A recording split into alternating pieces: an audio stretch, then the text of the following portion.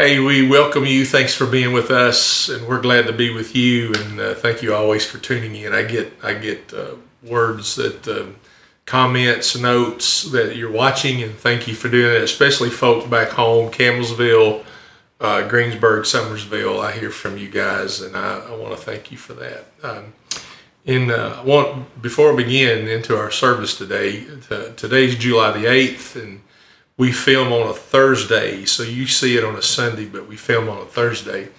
And today's a great day. My mother and father-in-law, Ted and Mary Alice Wynn, it's their 70th wedding anniversary. That's 70 years they've been married today, and so we celebrate with them. And a lot of you who are watching know my mother and father-in-law, so it's a blessed day. Just wanted to give a shout out to them. We're going to be doing the Lord's Supper in person today. So while you're watching, our two services are going to be in person, and we're going to be participating in the Lord's Supper. And we're doing it in a little different fashion. We do have a sermon around the Lord's Supper today. And instead of just mixing it in when you take the bread and when you take the drink. We're going to give the same thing to you as we're giving to them in our in-person worship. So it's going to be 1 Corinthians 11, 23 through 26. And let me read it to you. Paul says, "For I have received from the Lord what I also passed on to you. On the night when he was betrayed, the Lord Jesus took bread, gave thanks, broke it, and said, 'This is my body which is for you. Do this in remembrance of me.' And in the same way, after supper, he also took the cup and said, 'This cup is the new covenant established by my blood. Do this as often as you drink it in remembrance of me. For as often as you eat this bread and drink the cup, you proclaim the Lord's death until he comes.'" Let's pray together. Father, help me to be a plain preacher. It's always my prayers. Make me so plain that a child would understand me. Help me to be in tune to your Holy Spirit. Any word of knowledge you give to me to speak to a person or their situation, if you prompt me with it, I do want to be obedient to speak to it. And then, Lord, you look at me, you look at all of us, but you look at me differently. I'm a teacher of your word, your preacher. Upon me is a greater judgment, a more strict judgment than anyone else. And I know this, and I accept it in rightly dividing your word. It's in the name of Jesus I pray, his name that I preach. Amen. In the passage, in the context of 1 Corinthians 11, 23 through 26, we have the Lord taking bread. We see this as a simple act, not really an elaborate ceremony. It is a simple act that we have. And he says that this bread is symbolic. It represents my body. And he says, I give it to you. This is my body, which is for you, he said. I believe there's a lot of reasons in why he used bread. Jesus used a lot of present day illustration.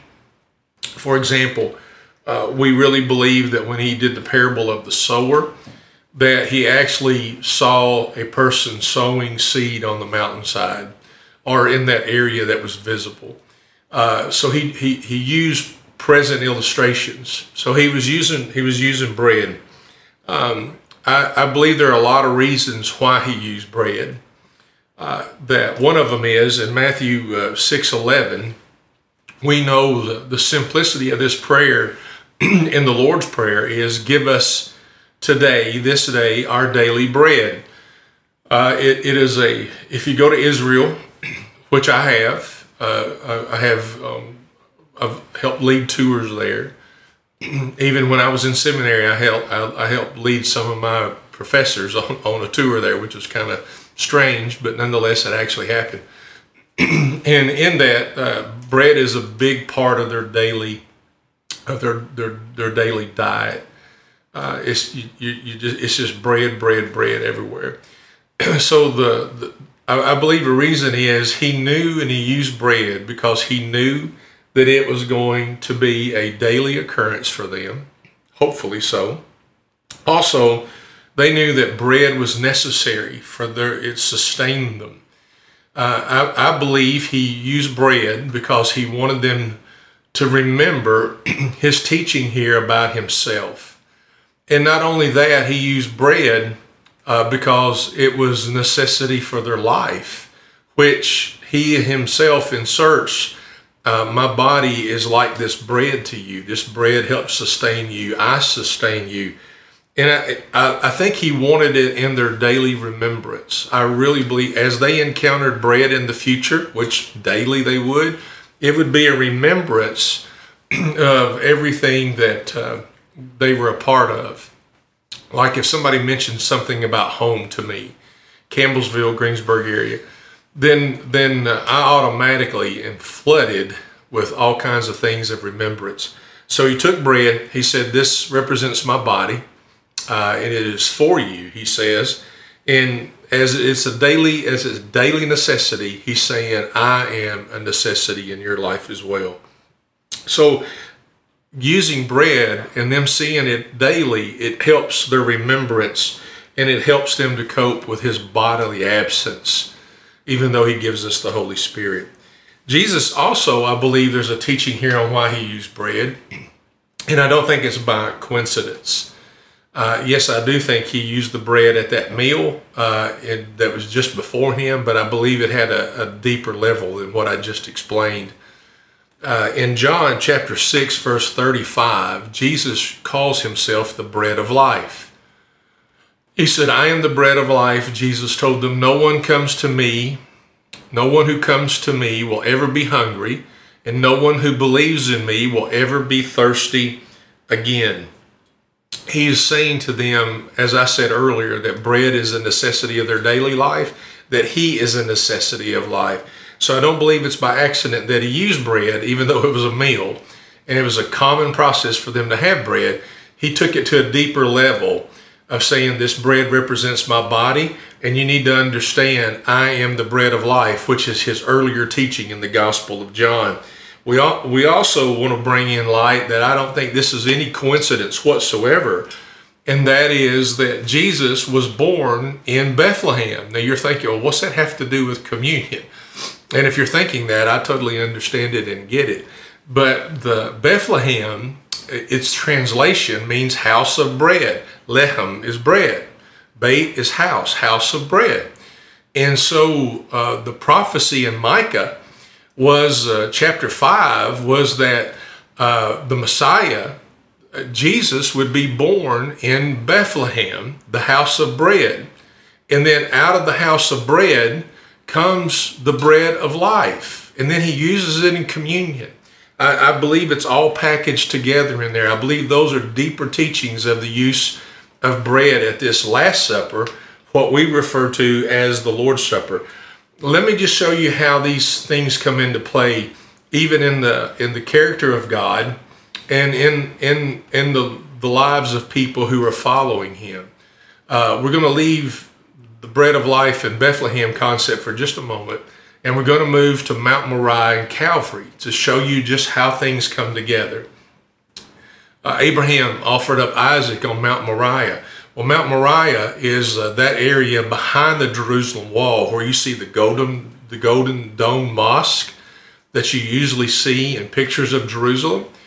And it was there, that was Mount Moriah in the Old Testament. And it is there that they believe Abraham offered up Isaac on that spot, which is why they built that. It's called the Dome of the Rock, and the rock would be the slab where Abraham offered up Isaac. And while I was leading one of the tours there, I just ask a lot of questions and deal with people. And at the end of Mount Moriah, now we would call it a ridge here in Kentucky, but if you walk just a few minutes, now there's a wall you would have to go through now, but then if you just walked out to the edge of the ridge, that is where Calvary is. So on the mountaintop where Abraham offered up Isaac and God sent a better sacrifice, which was that ram, which was a picture of just Jesus' sacrifice. Then if you just walk down the ridge a few minutes, you're going to come to Calvary. See, I don't think that's coincidental, Because on the same mountaintop that Abraham offered up Isaac is the same mountaintop that God offered up his son, Jesus. I don't think it's coincidental. I don't think it's coincidental that Jesus teaches that he is the bread of life in John, in the early teachings of John. And I don't think it's coincidence that this bread of life was born in a city called the House of Bread.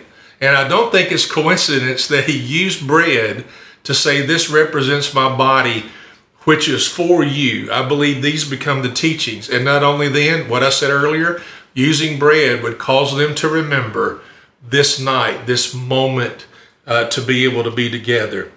So he says, do this and do this in remembrance of me. We remember his sacrifice and we remember his suffering today.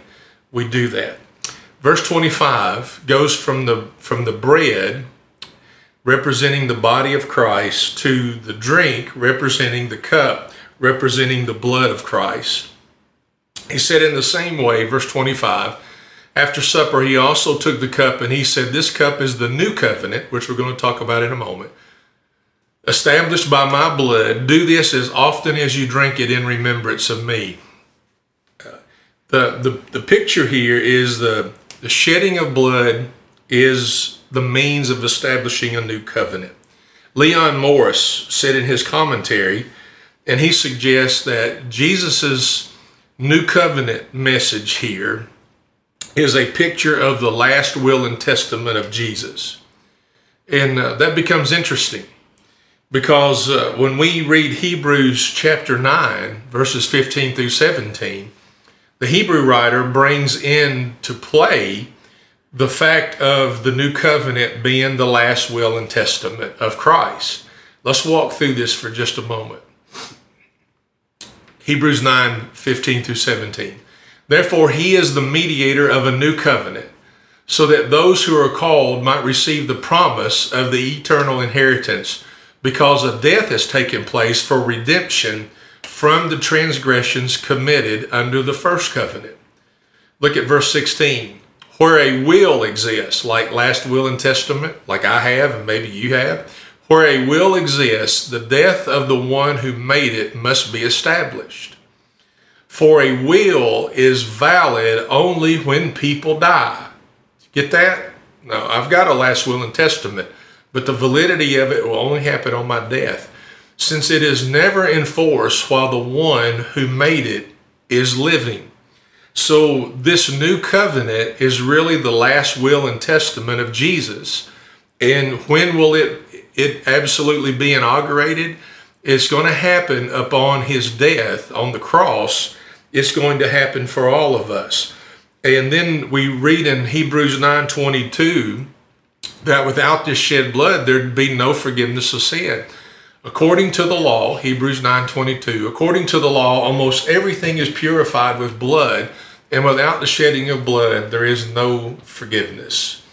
I want to give you a picture of the Old and New Testament. So I was running through, how can I simply do this? How the Old Testament sacrifice of animals to God, and then the New Testament or the New Covenant sacrifice of Jesus, the Son of God. How can I put that together? So again, this is Thursday. My son Andrew's in Michigan, and so I called him, and he probably thought it was one of these dad chats, you know, with all the dad questions and all that stuff, and that can be annoying to your children. And but it wasn't. So I knew that I had to pique his interest real quick because he thought this is just another dad call. And I said, this is not a dad call. I said, this is pastoral, theological in nature. And he goes, okay, what's up? Now I could tell he perked up in his voice a little bit because it wasn't the dad call. And I said, Andrew, in the best possible way, can you give me the difference between Old Testament sacrifice and New Testament sacrifice when it comes to the sacrifice of Jesus? And he said, yeah. He said, I said, no, I don't want a big diatribe here. I just want it real simple. And Andrew said, yeah. He said the Old Testament, it was a concept. The sacrificial system was a concept, And he said in the New Testament, through Christ, it was a completion. And I went, well, that's good. You know, the Old Testament was a concept, the system of sacrifice. In the New Testament, with Jesus, was he completed it. He completed it. So Andrew went on to say, Dad, you need to read Hebrews 9 and 10. I said, son, I already have. I've already been there. But I appreciated that scholarship. So I appreciate the work of one of the greatest theologians I've ever known in my life. And that's my son, Andrew. So I want to thank him for that. I want to break it down even more than that. In the Old Testament, it was a system. In the New Testament, it is a Savior. I want to take on the Old Testament was a process. In the New Testament, it was an actual person. So the New Covenant or the New Testament, the blessings and the promises of God, everything in the Old Testament is fulfilled in the person of Jesus Christ. So that's where Andrew comes up with the concept, and then the completion. It is there. It was a system, now it's a Savior. And he completes every bit of it. So you have to see the transition from Old Covenant to New Covenant. And Jesus is saying, this is my last will and testament. The promises and the blessings that follow my death are nothing more than the fulfillment of my last will and testament to you, which is my sacrifice and my sacrifice for the sins of the world. Without the shed blood, in Hebrews 9:22, there'd be no forgiveness of sin. So right now we're living in the promises and the blessing of the last will and testament of Jesus. And as we said earlier in Hebrews 9, that this last will and testament only becomes valid upon the death of the one casting it or having it. So we're living in a new covenant today. The last will and testament of Jesus, which are his promises and the blessings that are able to flow from that. And then lastly, in verse 26, he says, for as often as you eat this bread and drink the cup, you proclaim the Lord's death until he comes.